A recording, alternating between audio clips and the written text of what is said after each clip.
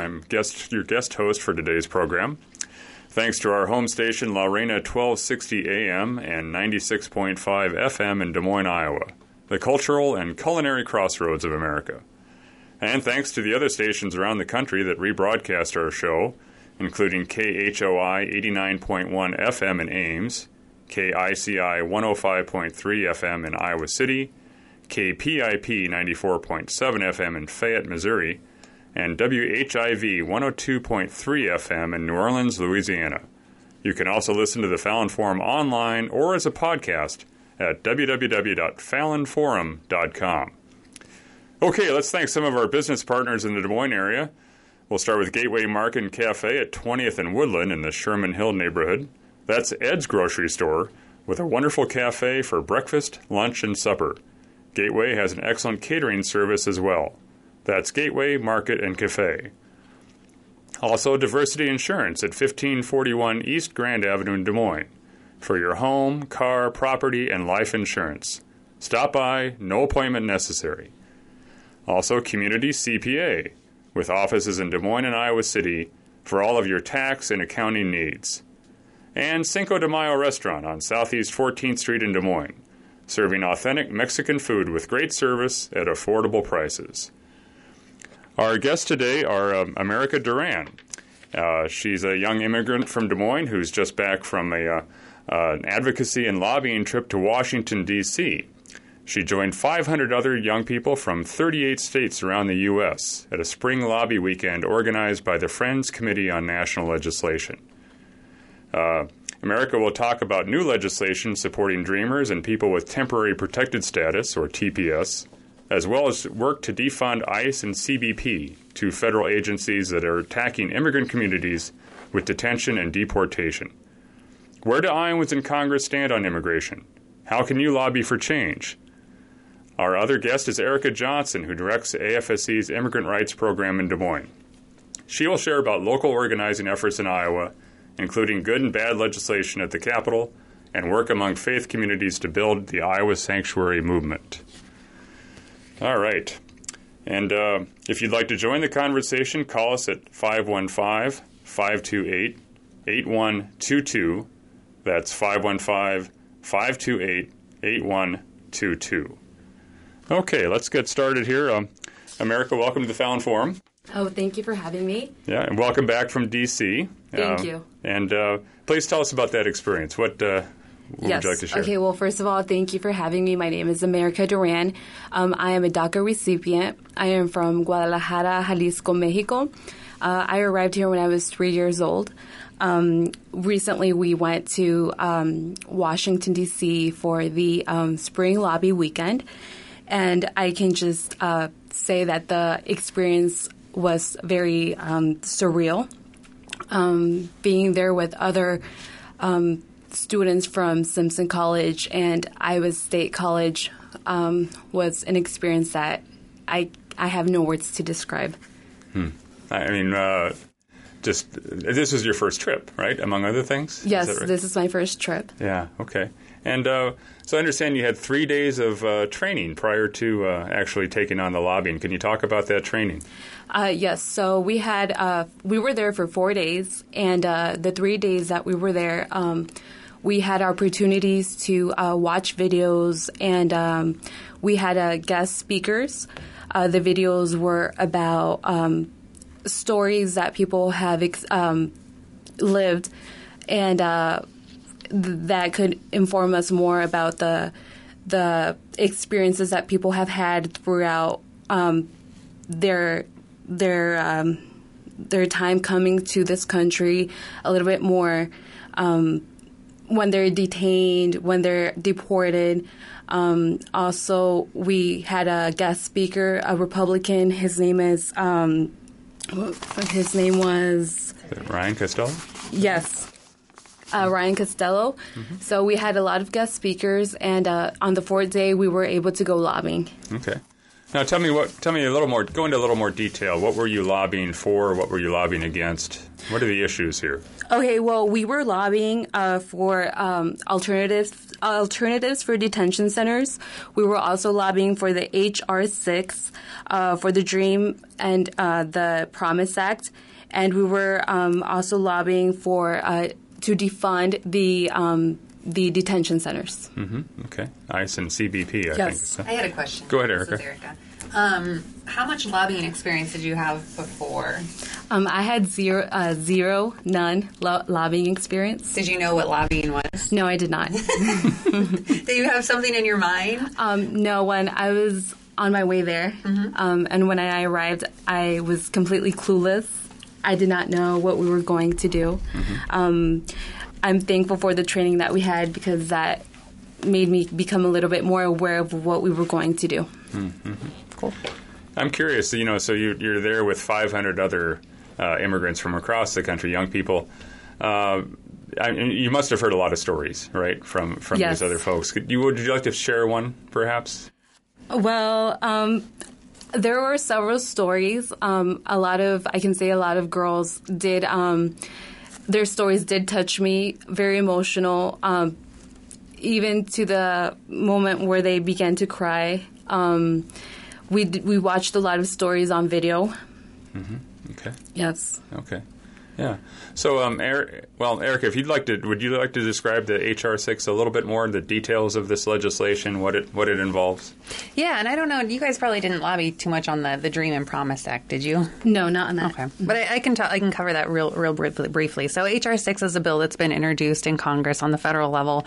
That it's called the American Dream and Promise Act, and it is a bill that has been introduced to address the crisis that was created when the Trump administration decided to cancel DACA and terminate TPS for various countries. DACA stands for Deferred Action for Childhood Arrivals. It's a program that would grant literally deferred action from deportation to certain young people who arrived here when they were very little. And then TPS, Temporary Protected Status, is a program that it has been granted to certain designated country where there's been some sort of upheaval, natural disaster or other thing. And in Iowa, what that looks like for DACA recipients, there's around over 3,000 DACA recipients right now. And then we don't really have numbers for TPS recipients, but we serve through our office at American Friends Service Committee about 300 clients through our legal program per year. And the majority of them are from El Salvador. And so those people who are beneficiaries or recipients of those two programs really have been put in a position where their futures are really undetermined. And there's a lot of questions because the programs were terminated by the Trump administration. Courts have since upheld those programs, and they're continuing until there's another court decision, as far as we can tell. But still, it's a lot of questions for people right now.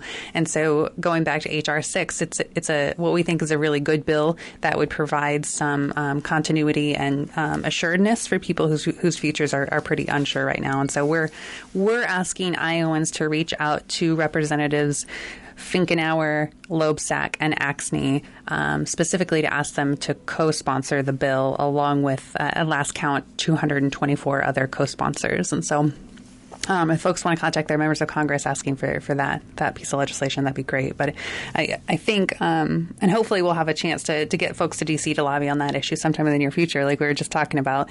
But the bills that we were talking about more had to do with, that you were talking about, had more to do with funding issues. Right. Is that right? So we had to promote the use of community-based alternatives to detention and prioritize the family unity and eliminate the detention and profit-making. That profit-making has no place in the criminal justice system. Yeah.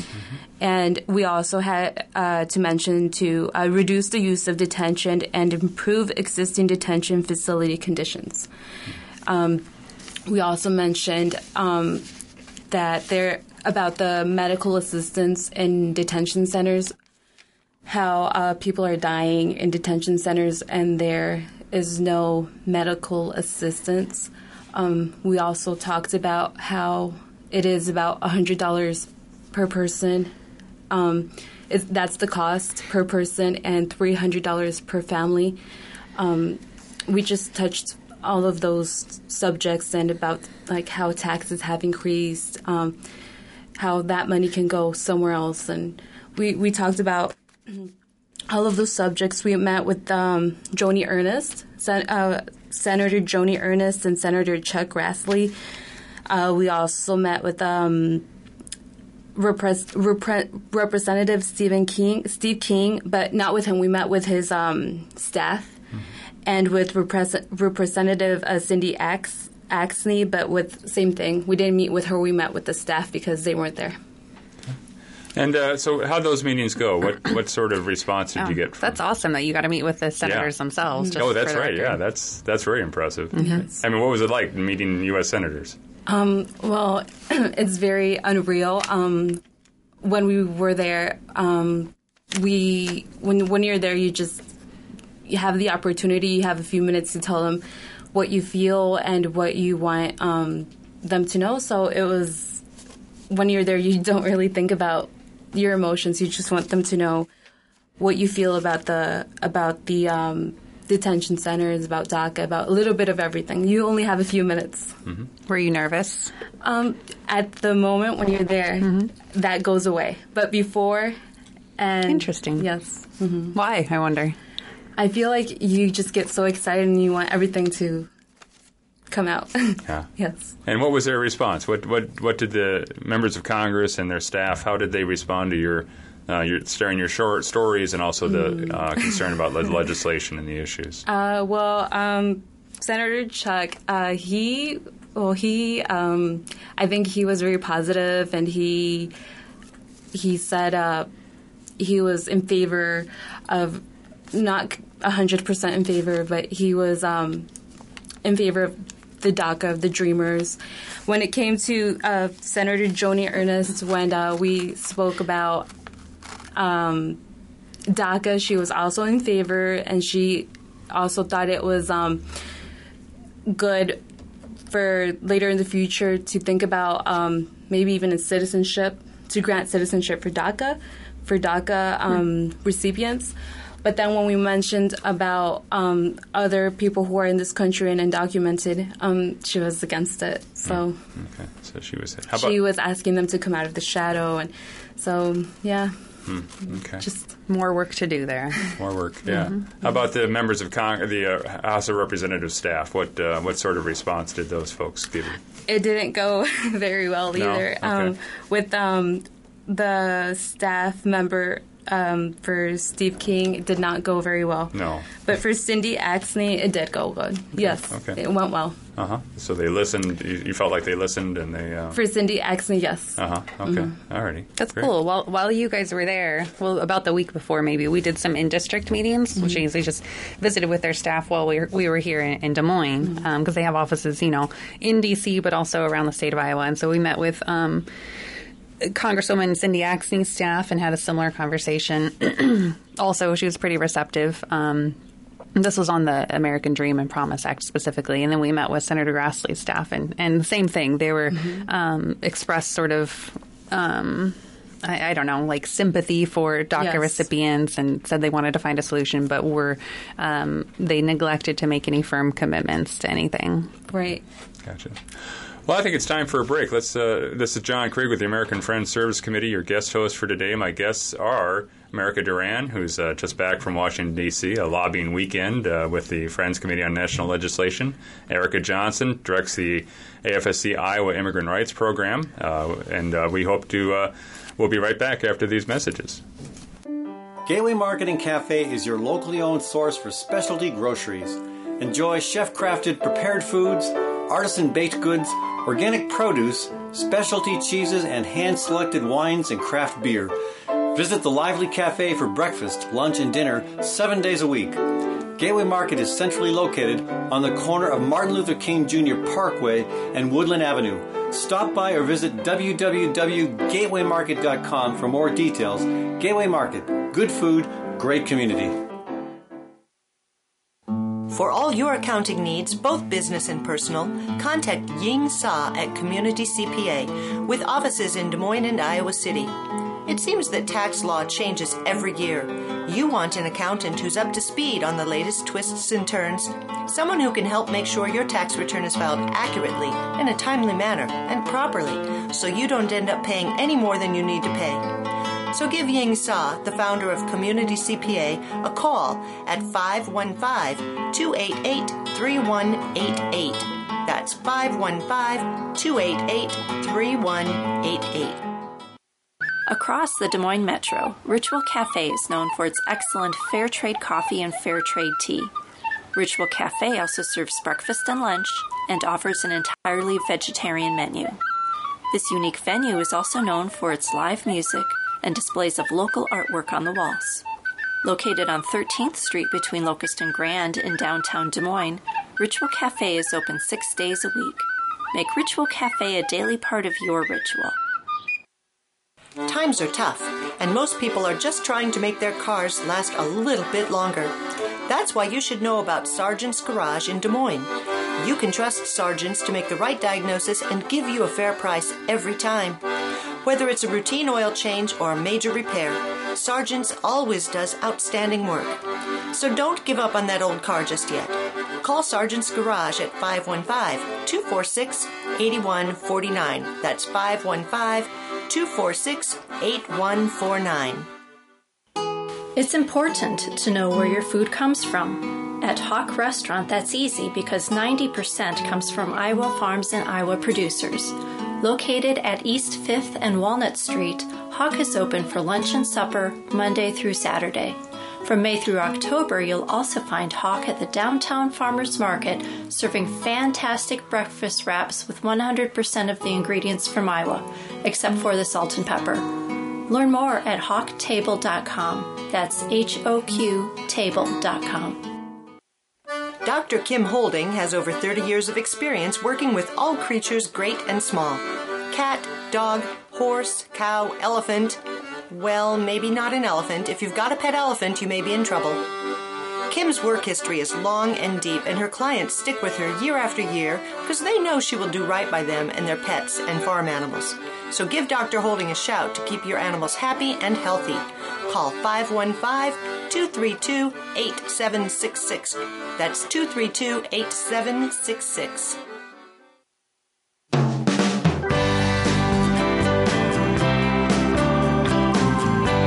Welcome back to the Fallon Forum. My name is Jon Krieg with the American Friends Service Committee. My guest today, America Duran, who's just back from Immigrant Rights Lobby Weekend in Washington, D.C., and also Erica Johnson, who directs AFSC's Immigrant Rights Program here in Iowa. We're talking about lobbying in support of immigrant rights, both at the federal and the state level. And we invite your calls at 515-528-8122. That's 515-528-8122. Okay, we're talking about America's trip to Washington, D.C. To lobby, but maybe let's back up a little bit. And America, what else would you like to share about your own story of immigration and your experience here in Iowa? About my personal story, well, like I said, I'm a DACA recipient, and thanks to that, I am able to work legally, and I have a driver's license. I can drive, and I can go to school. So I'm very thankful to be a dreamer, and I feel that if our DACA would be revoked, that we could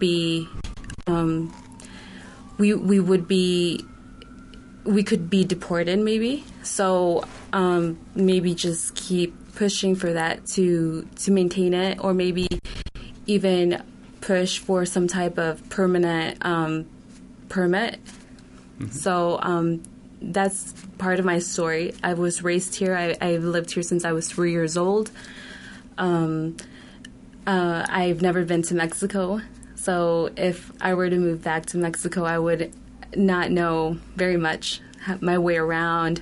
I know the language. I'm fluent in Spanish and in English, but this is where I've lived in Iowa for all of my life, and I think I'm not the only one. I think there's more people just with the same story, just like me. students who are in college and thanks to their DACA, they're going to school and working. Some of them have advanced parole, which they can travel abroad or they can do a lot of things with that and have a lot of opportunities just because of DACA. Mm-hmm. You're a small business person, right? Yes. I've been doing photography for 5 years now, and I do my taxes just like any other person. I have my business, and I'm proud to be a Mexican woman here in the United States with my business. Mm-hmm. Great. Yes. Yeah. And Erica, how about you? Just a little bit more about your own. Why do you do this work for immigrant rights? What motivates you? Throw that one out there. Yeah, I mean, I've been doing immigrant rights advocacy for over a decade, coming up on 13 years now, and I've just, had the unique opportunity to get to know people who have lived in Iowa, who call Iowa home, but haven't necessarily been born here, people who have roots here, who might identify as immigrants or might identify as Iowans, and have seen how our country's immigration laws criminalize immigrants and the human right to migrate. And I don't think that's right. I think that Iowa has a history of being welcoming, and we need to do more currently in our current environment to be more welcoming to newcomers or people who come from a different background. I came back. I grew up in Iowa. Came back after a hiatus living in Latin America and Chicago for a while, and came back to do organizing, grassroots organizing in Marshalltown, and the raid in Marshalltown happened shortly after I moved back to Iowa. And so over the last 13 years, I've seen time and time again how ICE abuses the communities broadly, not just immigrants, but creates really lasting, long-term, devastating impacts similar to natural disasters on places like Marshalltown and Postville and Mount Pleasant, where they have these larger scale raids. Of course, not just in Iowa, but around the country, that people are coming together and helping people bail out, just like they do when a tornado comes or a flood comes. And these long-lasting impacts are caused by the U.S. government's just horribly outdated and inhumane immigration policies. And there's a real need to fix those policies and make them more in line with our economic needs and more humane and more focused toward bringing families together rather than separating them, and less militarization of the border like they were lobbying for in D.C. So that's sort of, I guess, where I'm at. Yeah. No, thank you, both of you. If we could dig in a little bit more into the whole funding question. So it strikes me that there's a fair bit of sympathy on Capitol Hill, different parties for DACA recipients, right? But it seems like it gets kind of stuck when you get into questions of like funding, say for ICE, the Immigration Customs Enforcement, mm-hmm. for CBP, the Customs and Border Protection, also known as Border Patrol, and also for detention. There are 50,000 immigrants detained every night, and it costs in the billions. Mm-hmm. So first of all, how did you approach those issues, lobbying in terms of funding? Because the Trump administration wants to increase funding for those programs. Your group, I'm sure, is opposed. And so how do you approach those issues of the money, budget, for federal budget, and those priorities? Do you want me to jump in?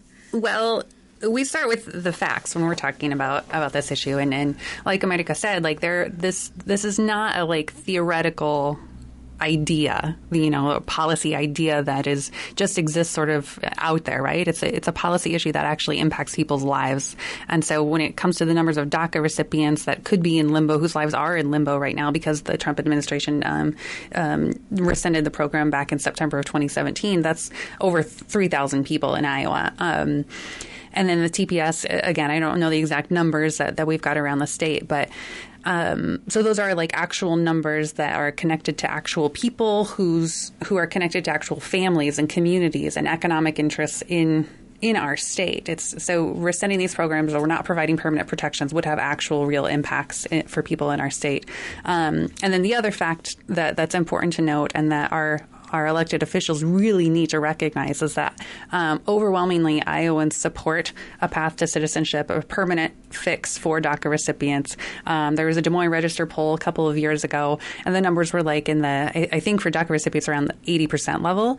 And then broadly, a path to citizenship for people without documents was around 60%. And so these are overwhelmingly, supportive numbers that Iowans want to see a common sense solution to these problems that have been created by inaction of Congress and by administrative actions. And so the other thing, when we talk about adding on things like adding money to the border and border militarization, there's not as broad support for that. And so when we talk about, the ideas of bipartisanship and finding a solution that more people can get behind, it's pretty clear, at least for Iowans, that when we talk about DACA, when we talk about TPS, there's a piece that people can sink their teeth into and move forward.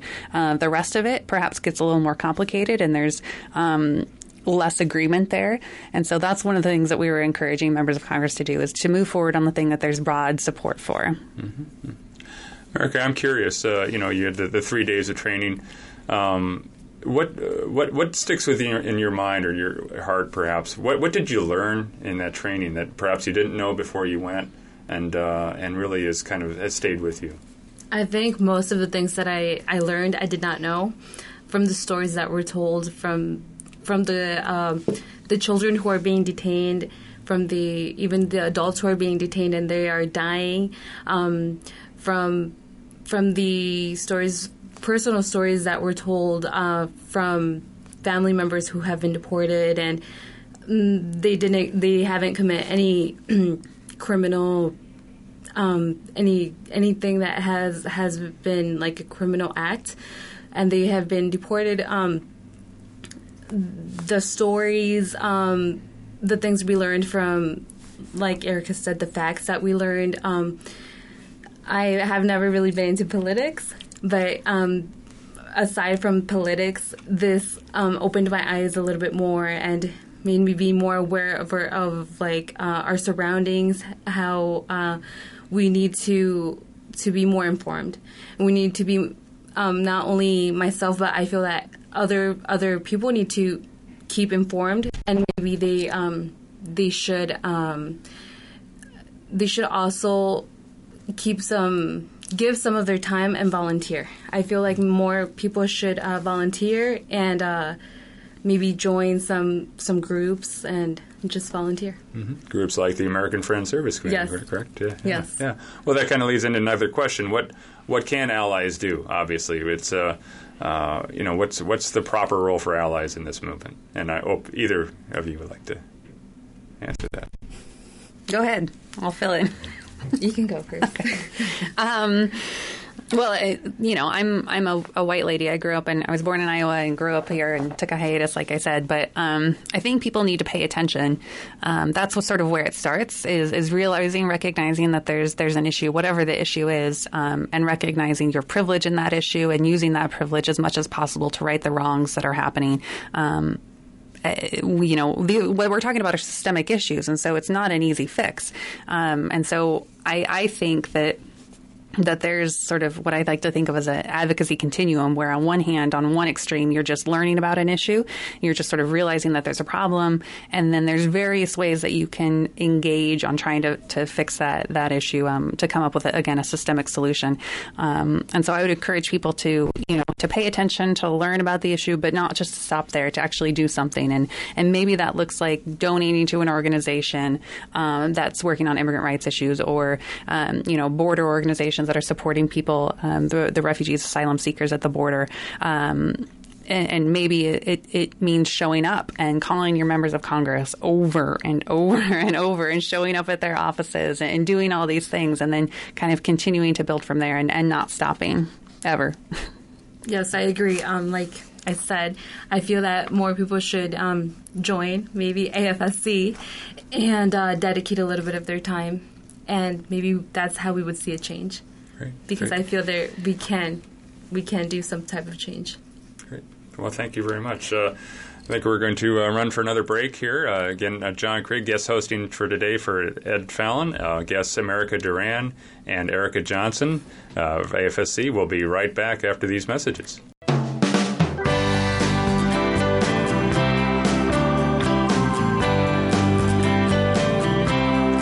Welcome back to the Fallon Forum. Jon Krieg of the American Friends Service Committee here. Let's thank a few of our local businesses that make the Fallon Forum possible. Gateway Market and Cafe at 20th and Woodland in the Sherman Hill neighborhood. That's Ed's grocery store with a wonderful cafe for breakfast, lunch, and supper. Gateway has an excellent catering service as well. That's Gateway Market and Cafe. Sargent's Garage at 6th Avenue and College Street in Des Moines, where you'll always get an honest assessment at a fair price every time. Hawk Restaurant in the East Village, where 90% of the food served comes from Iowa farmers and producers, even in the dead of winter. Story County Veterinary Clinic, where Dr. Kim Holding has been taking care of critters big and small for over 30 years. Our guests on today's show are America Duran, who's a young immigrant from Des Moines who was just back from Washington, D.C., a spring lobby weekend through the Friends Committee on National Legislation, and Erica Johnson, who directs the American Friends Service Committee Iowa Immigrant Rights Program here in Des Moines. If you'd like to join the conversation, give us a call at 515-528-8122. That's 515-528-8122. Okay, well, during the break, we were talking a little bit about with America about her. This is her first trip really anywhere, right? Yes. And also first trip, obviously, to Washington, D.C. Then, what are some of your favorite highlights of the trip part? Maybe aside from the lobbying, which was important and the whole point of it all. But what did you enjoy most about the trip? Okay, well, we did stay at a hostel, and that was it was a different experience for me because I have never traveled, and I have never stayed in a hostel before. We did stay with 8 other people.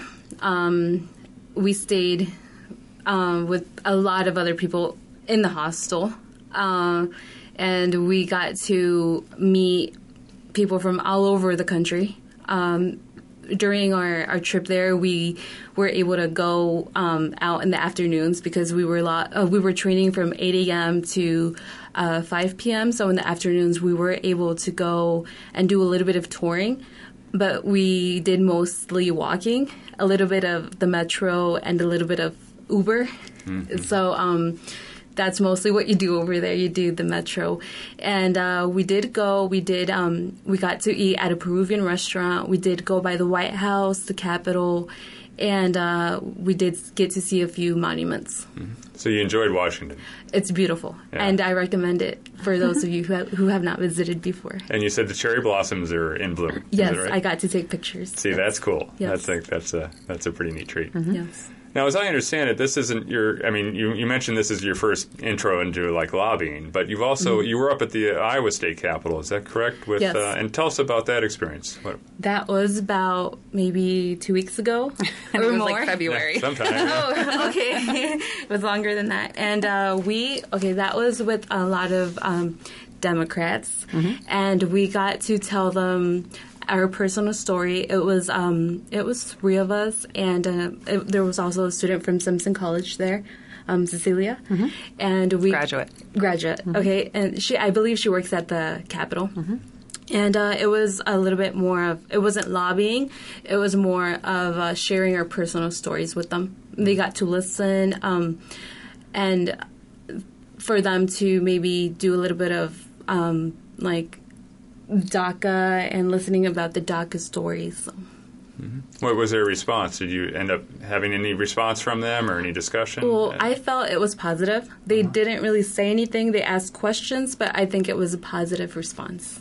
Good for them to hear, right? Yes. And I don't know, you might not have realized this, America. This is some news to share with you, perhaps, but during that panel that you, Berenice, and Cecilia did for the House Democrats, one of the things that we'd asked for was a resolution from Iowa legislators to to, urging Congress to pass the permanent protections for DACA recipients and TPS recipients. And so that's something that was actually filed last week while you were in D.C.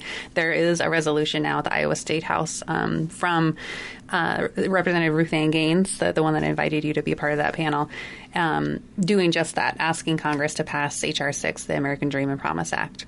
So we're pretty excited about that. Yes. Cool.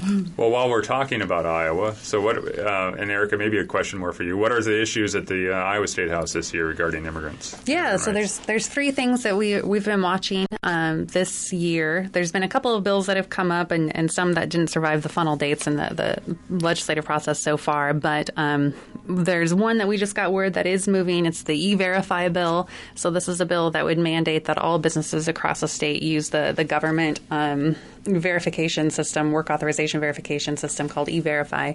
And the other one, so that's one that's, potentially moving forward. It's on the debate calendar in the Senate this week, which means that it could come up at any time. And then the other one isn't on the debate calendar yet, but it could anytime this week move forward, and that's a really bad bill that seeks to collect data on two things: citations issued to and public offenses committed by any immigrant. So this is anyone who's not a U.S. citizen or a legal permanent resident, including DACA recipients, TPS recipients, people here on work visas, people who are here on student visas, people who are undocumented or otherwise, visiting. So a really bad bill that it's sort of like buying into this whole criminalization narrative that we hear a lot from the national level. But local politicians are introducing this bill as a way to kind of continue that criminalization narrative, and potentially would lead to racial profiling from law enforcement if passed as written, and if amended, could potentially lead our state down the path that Arizona took a couple of years back, where they passed a law called the Show Me Your Papers law. So this is another one, like I said, that we're keeping an eye on. Senate File 519 is the E-Verify bill, and Senate File 579 is the data collection bill. And we'll let folks know, if that data collection bill starts to move forward and mobilize people. But then there's the third thing that's sort of the good bill, the good resolution that's been introduced that we hope to move forward, or at least, use it to elevate the issue of H.R. 6 on the national level and urge people to take action, including Iowa's elected representatives at the State House. Yeah, thank you. We talked a little bit earlier, and, America as a small business person. Erica is somebody from Mount Pleasant, where there was a massive workplace raid a year ago, about almost, right? Mm-hmm. Clearly, immigrants have an economic impact on our state and as workers in Iowa. Would you both talk a little bit about that? What's the beneficial economic impact of immigration in Iowa? I think it's very beneficial. I think immigrants bring a lot to this country. Their labor, their culture. A lot. You can never end. Just with the labor, everything we do. I have two parents who are very hardworking. I have a mother who, ever since she arrived to this country, all she has done is work. My father as well. He is very hardworking. So that's the best example that I can use. People who come to this country are very hardworking. They say that we're criminals, but I don't think so. Not all of us. Mm-hmm. Yeah, I think just echoing everything that you just said, America, the reality from an economic perspective is that, and cultural perspective, and just community at large perspective, is that immigrants are Iowans and have deep roots here, and have kids that go to school with our kids and play with our kids and are friends with our kids, and our futures are at this point, they're intertwined to a point where we couldn't undo those intertwinedness if we tried. And nor do we want to, and that doesn't even speak to the very real labor needs that our state has, and what would happen to our manufacturing industry or agricultural industry if these protections like DACA were taken away, or TPS were taken away. And what would happen if, the unreasonable idea of deporting everyone who doesn't have documentation, the impact that would actually have. The raid that happened in Mount Pleasant wasn't a huge raid. They only got 32 people, so by standards of larger cities, that's not a lot of people. But the impact that's had in my hometown and I think when I was growing up, it was like 9,000 people. I think it shrunk since I left, as many rural communities are around the state. And the impact that taking ripping apart 32 families goes deep in those rural communities and has long-lasting impacts. Yeah. Okay. Yeah. Well, any other questions? Well, I know. Here's what I was slipped my mind and has come back in. Great. So AFSC has a rapid response, a hotline, correct, that people can call if there are to report ICE activity. Would you like to talk about that? Sure. Yeah, we launched a statewide ICE Immigration Customs Enforcement reporting hotline in February of 2017, and that's still run out of our office. And the number is 515-996-0003, or folks can call our office. And that's for families to call if they've had a loved one who's been detained. And then for allies, what's important about that hotline is that the hotline is connected to 7 community response teams around the state. So anyone around the state could call and report that they need help, some sort of assistance in their community. And our job will be connecting them to, people in Grinnell or Ottumwa or Northeast Iowa or wherever around the state that there is a community response team. And so if you are interested in building a community response team and you're part of the state, feel free to contact our office. There's 7, but we could use more folks, more boots on the ground when it comes to trying to hold ICE accountable in our state and limit the harm that they're doing in our communities. Would you like to give the hotline number one more time, and then also how to get in touch with you? Yeah, 515-996-0003 is the hotline number. It'd also be a good idea for folks to follow us on Facebook. American Friends Service Committee Iowa is a way that's, where you can get news and resources and updates and action alerts, and also sign up. Go to our webpage, afsc.org/Iowa, to get signed up for regular email updates. We send at least monthly reports about what we've been doing, what's going on in the community, and then ways to get involved. And we'll be sending action alerts when there's legislative happenings. Okay. Erica, as long as we have a little bit of time, would you like to talk about the legal services program that Jody Mashik directs at American Friends Service Committee? What's that involve? Who's that benefit? Tell us about that. Yeah, so American Friends Service Committee, just in terms of background, is a 102-year-old Quaker organization. We work on peace and justice issues around the world. And in Iowa, we work on immigrant rights issues and have since 1995. So coming up on what? I'm not very good at math. 24. I was going to round up 30 years, like a good organizer. Yeah. So we've been working on immigrant rights in Iowa for a long time. And what we do that 2 ways. One is advocacy and organizing, which we've talked a lot about today, mobilizing community members, mobilizing leaders to work on issues that are important to them that have what we believe will be systemic changes to address these big issues. And then the other arm of the program is our legal services, where we serve about 300 clients per year, immigrants from around the state. Jody Mashik leads that program, and Berenice Nava Romero is the administrative assistant for that program and for our office. And they do a lot of work helping people file paperwork, doing clinics for people, and broadly trying to navigate this mess of an immigration system, the laws that have real impacts on people's lives. Great. Thank you very much. Yeah. Well, America, what's next for you? What do you see as next steps in your journey, both personally, professionally, and then also as in terms of advocacy for immigrant rights? What do you see coming up next? I have in the past helped with to file TPS, and I have also helped to file DACA, and I would love to continue to file to help other people file for those type of clinics. I'm going to continue with my job as a photographer, and I would love to keep volunteering if I have, as time permits. Mm-hmm. And I would also just like to mention that this country is so diverse. When we think of immigrants, we always think of Mexico. But no, it's going to the Spring Lobby weekend made me realize that there's people from all over the world in this country.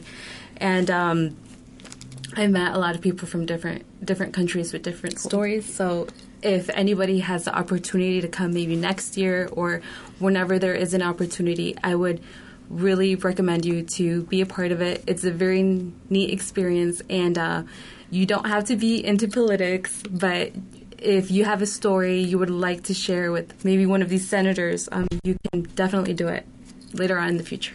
Great. Erica, next steps. What's on tap? What's coming down the road for immigrant right to work? Well, tomorrow we've got a Know Your Rights session at Weeks Middle School. We've been getting reports that ICE is still active around the state and specifically in the central Iowa area. So if folks are interested, 5:30 tomorrow at Weeks Middle School. It'll be a presentation that's bilingual, directed at community members, hoping to help people understand what their rights are should they encounter ICE and be able to exercise those rights, and then do some planning with their families in the event that worst case scenario happens when somebody is detained. We just got done with a couple of tours of the Polk County Jail to try to get a sense of how ICE is operating at the county level. And so we'll be hopefully issuing a report and some recommendations from those visits. If more folks are interested in that, they can contact our office to find out more. And then the legislative happenings are always a big thing, and leadership development over the summer. We've got some things planned for that, but yeah, there's always something going on in this day and age right now when it comes to immigrant rights, and so we're working to build systems of support in Iowa for the long haul, so that we can, in 10 years not be in the position that we're in now. So asking folks to get involved, to commit for the long haul, to stand with us as we fight for immigrant rights in Iowa. Great, thanks. Well, we're almost running out of time, but I can't guest host the Fallon Forum without mentioning the climate crisis, climate change, and whatnot. Yeah. Did that come up at all, America, during the FCNL lobbying training? No, to be honest, no. Did it come up at all? No, okay. Not that I can recall. Okay. As I understand it, 60 million people around the world are displaced, many because of climate change. And Erica, do you want to comment on that at all? Yeah, I think, the issue of climate change specifically as it relates to immigration is, complicated, as all issues related to immigration are, but it's one of the driving factors that's forcing people to leave the Northern Triangle, especially in Guatemala. We've heard about farmers who just can't support themselves and their families anymore because of severe droughts that we know are caused by climate change. And so it's a very real issue, and thinking about the future of migration and how we will collectively address these really complicated, intertwined, intersectional issues is super important. And a discussion that's very timely right now, as we've got so many people presenting themselves at the border who, many of them are sort of by extension and compounded asylum refugees because of the climate crisis. Mm-hmm. And in fact, the situation at the border these days is really kind of, I don't know what the term for it, flooded, and we're seeing flooded with people seeking asylum. Yep. Well, I want to thank you very much again. Again, our guest today, America Duran, just a young immigrant from Iowa, business person, back from a spring lobby weekend in Washington, D.C. with the Friends Committee on National Legislation. America, thank you. No, thank you for having us. That's great to have you. And Erica Johnson, who directs the AFSC Immigrant Rights Program in Des Moines here. That you can find us on the web, www.afsc.org/Iowa, and also Facebook. Check us out there. And so thanks again for tuning in to the Fallon Forum. This has been Jon Krieg. I work with AFSC, do communications work. I've been guest hosting for Ed, who's on a book tour. If you're listening on one of our community-owned stations that rebroadcast the forum, stick around. We've got more conversation for you. Thanks again to station manager Juan Rodriguez, producer Ashley Martinez, and production assistant Sherry Hardina. Thanks again, folks, and tune in again.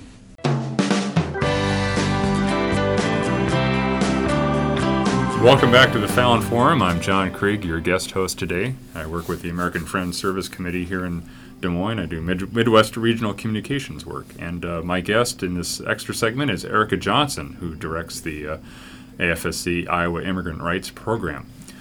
Erica, we've been talking a lot over the past hour, and I always think that stories are important for people in terms of understanding the human impact of the immigration system on people. Are there a couple of stories that come to your mind that could illustrate that? Yeah, I mean, over the last couple of years specifically, since during 2017, 2018, there's been just lots and lots of stories in the community that we hear about. often we try as we might, can't do a lot to help with. But and some folks who are involved in the Iowa Sanctuary Movement might already know the story of Liliana. But Liliana was the mom from Des Moines who was picked up by ICE. She was riding with her 4 family members, extended family members, and they were on their way to work one morning, and they were pulled over in the parking lot of Mercy Hospital here in Des Moines. And the three people that she was with, they happened to all be men. They were all picked up. They were all arrested.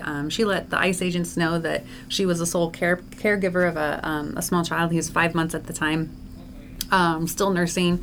And so they let her go, and so she called her uncle to pick her up, and he took her home. And then when they got home, they lived not far from where I used to live here in Des Moines, and they got to their house, and ICE was waiting there for them and picked both of them up. And so we fought pretty hard to try to get Liliana out of detention so she could be reunited with her 5-month-old infant. We're ultimately unsuccessful over a period of weeks. Even though we had some great pro bono help from attorneys from the Trace Hooker Law Firm, we tried to track her and get her out of detention between Marshalltown and Grand Island, Nebraska, where ICE moved her, which felt like an intentional move to distance her from any sort of community or legal supports. And she was eventually deported. We met with members of Congress. There's congressional staff to try to get help getting her out of detention, and none of it worked. So that's one story that doesn't have a happy ending. I don't have a whole lot of stories that have happy endings, but Liliana's family, the people who were sort of left behind in the house, saw ICE outside in the yard arresting Liliana and the uncle, and were, as anyone could well imagine, we're terrified that ICE was going to come back and get them too. And so we had talked to that family about the idea of sanctuary just as a way to sort of maintain their sense of dignity while they got their affairs in order and prepared to leave the country. Mm-hmm. I know that it's a tough time, obviously, right now. But we were talking earlier about the Immigration Legal Services Program. There are much of what that program can focus on is helping reunite families when it's possible. And I know that can be a real bright spot, right? Yeah. It's Jody Mashik, with our Legal Services Department, gets that sometimes rare opportunity to see the end result of an arduous, long, expensive process of bringing families together. But I mean, she's also, I don't have a whole lot of, super happy stories to report on that right now. But unfortunately, we do hear of things like the travel ban impacting people in Iowa, where a young mom came into our office earlier this year and just to check on her paperwork and to see why it was taking so long.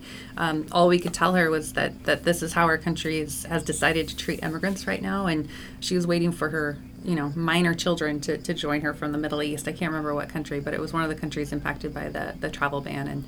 And so hearing, moms in our office crying, grieving that they can't be united with their kids is a pretty stark, not just reminder, but like actual example of how our country is treating immigrants right now. All right. And real life situations. Well, you mentioned briefly sanctuary earlier, mm-hmm. and so I'd like to explore. You've been a key organizer of the Iowa Sanctuary Movement. Would you like to tell us what is that? What's its goals? Tell us about it. Yeah. So early in 2017, or maybe late in 2016, a group of immigrant rights advocates and faith leaders from around the state started having some conversations about how in the ally community or white community we could do more to show up, quote unquote, show up for immigrants in what we were anticipating to be sort of an environment of stepped up enforcement, which has turned out to be true. And so that resulted in a specific conversation about building a movement in Iowa called the Iowa Sanctuary Movement. So the network has grown over the last couple of years to include 14 congregations and organizations around the state who are part of the sanctuary network, 3 which are offering actual literal sanctuary to people who fear or face deportation, and then the rest are 11 that are what we call supporting congregations, or maybe they don't they don't have a place that would like make sense for someone to live literally, but they want to provide support in some way. And so that's what the network looks like right now in Iowa. Mm-hmm. What I'm curious, like so tell us a little bit about the history of Sanctuary and also sort of the faith basis of it. What, Sure. AFSC is a Quaker organization, believes, for example, that there's that of God in everyone, therefore we shouldn't be detaining and deporting people like we're doing. React to that, please, if you would. Yeah, so and there's probably a lot of people out there who can speak to the history of sanctuary and seeking refuge better than I can, but the history of sanctuary is one that's deeply rooted in the faith community and goes back very, very, very, very long time. And so, like more recently, we think about the sanctuary movement in the 1980s, where folks were providing refuge to people who, similar to now, were seeking refuge from things happening in Central America. And before that, kind of walking backwards through time, the Underground Railroad movement for people who recognized the injustice of the laws in the U.S. that allowed for slavery. Before that, in like what do I want to say, medieval times and the Roman Empire before that, and then ancient Hebrew times, there's biblical documentation of faith communities recognizing that there's a set of unjust laws and providing individuals refuge from that set of unjust laws. So that's sort of the model that we were the sort of history that we were standing on, the tradition that we were standing on when we decided to embark in this endeavor in Iowa. In fact, the term sanctuary, you think of what do we call a church, right? Yeah. We call it a sanctuary, so it should mean something, right? Besides just a nice building. Well, it does mean something, absolutely, and it has become a loaded political term that people have used as a bad word. Specifically in reference to ideas like sanctuary cities, and trying to sort of like put out this idea that sanctuary cities are bad, and when there really is no legal definition for a sanctuary city, and schools and things like that. So the church is actually is like a concrete place that people can live in and are provided some level of protection because of Department of Homeland Security's own policies related to that issue, sensitive locations and other things. To your knowledge, then, there's nobody in sanctuary in Iowa right now? Not that we know of. We are a part of the National Sanctuary Movement and know that there's around 46 individuals that are living in sanctuary around the country right now. In Iowa, as the environment, the anti-immigrant environment has sort of shifted and changed over the last couple of years, communities around the state and advocates across the state have really found new ways to respond to the needs, and so have become more of the idea of sanctuary in the streets instead of just literal live-in sanctuary, where people are allies are accompanying immigrants to their ICE check-ins, are offering to accompany people to their court check-ins, are offering, to serve on rapid response teams when ICE is conducting an operation or when people think that they're being surveilled by ICE. And even now, supporting asylum-seeking families, people who are here in Iowa seeking asylum but don't have any means to support themselves because they're not allowed to work. And so we've got a couple of families that the Iowa Sanctuary Movement is supporting through that. And in fact, a year and a half ago, AFSC celebrated its centennial, or 100th anniversary. Yeah. And we had our guest speaker was Jeanette Vizguera from Denver, Colorado, a national leader in the immigrant rights movement, one of Time Magazine's 100 most influential people in this country. Mm-hmm. And recently, can you update us on Jeanette's status? Yeah, so Jeanette, we were so honored to have Jeanette join us at our centennial in November of 2017. She had lived in sanctuary for a certain period of time. I don't remember what the length of time was, but had since gotten out and was, using her voice and her experience to advocate for more humane immigration policies and to talk about the idea of sanctuary. And so she came to Iowa and was a keynote then and has continued her advocacy since then.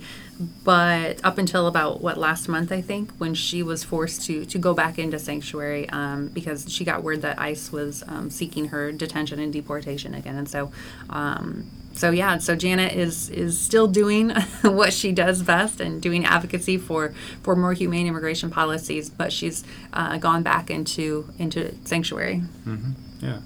Erica, we don't have a whole lot of time left. Just maybe if you don't mind repeating again, how can people get involved? How can they get in touch? What should they be doing? What's the next steps kind of stuff? Yeah, well, I mean, the folks can get in contact with our office absolutely through Facebook or through our website and signing up for email updates through our website, afsc.org/Iowa.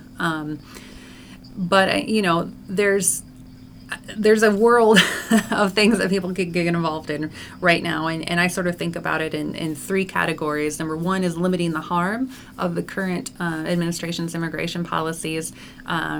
And the second one is doing public education, so educating yourself and not just yourself, but those around you, your community on this issue. And the third one is advocacy, so showing up to do, at senators' offices and congressional offices and representatives' offices, legislators' offices to call for real policy change to address the systemic issues here. So those are three things. But Great. To get more specific, I would encourage people to follow us on Facebook and sign up for our email alerts. Yeah, great. Well, thank you very much, Erica. Appreciate your time today. And thanks again for joining us and tuning into the Fallon Forum. This has been Jon Krieg, your guest host today. I'm with the American Friends Service Committee. Filling in for Ed Fallon. Ed's on a book tour heading out east, and we wish him well promoting his book, Marcher Walker Pilgrim. Thanks to station manager Juan Rodriguez, producer Ashley Martinez, production assistant Sherry Hardina. Once again, this is the Fallon Forum. Thanks again, and we look forward to seeing you next time. Take care.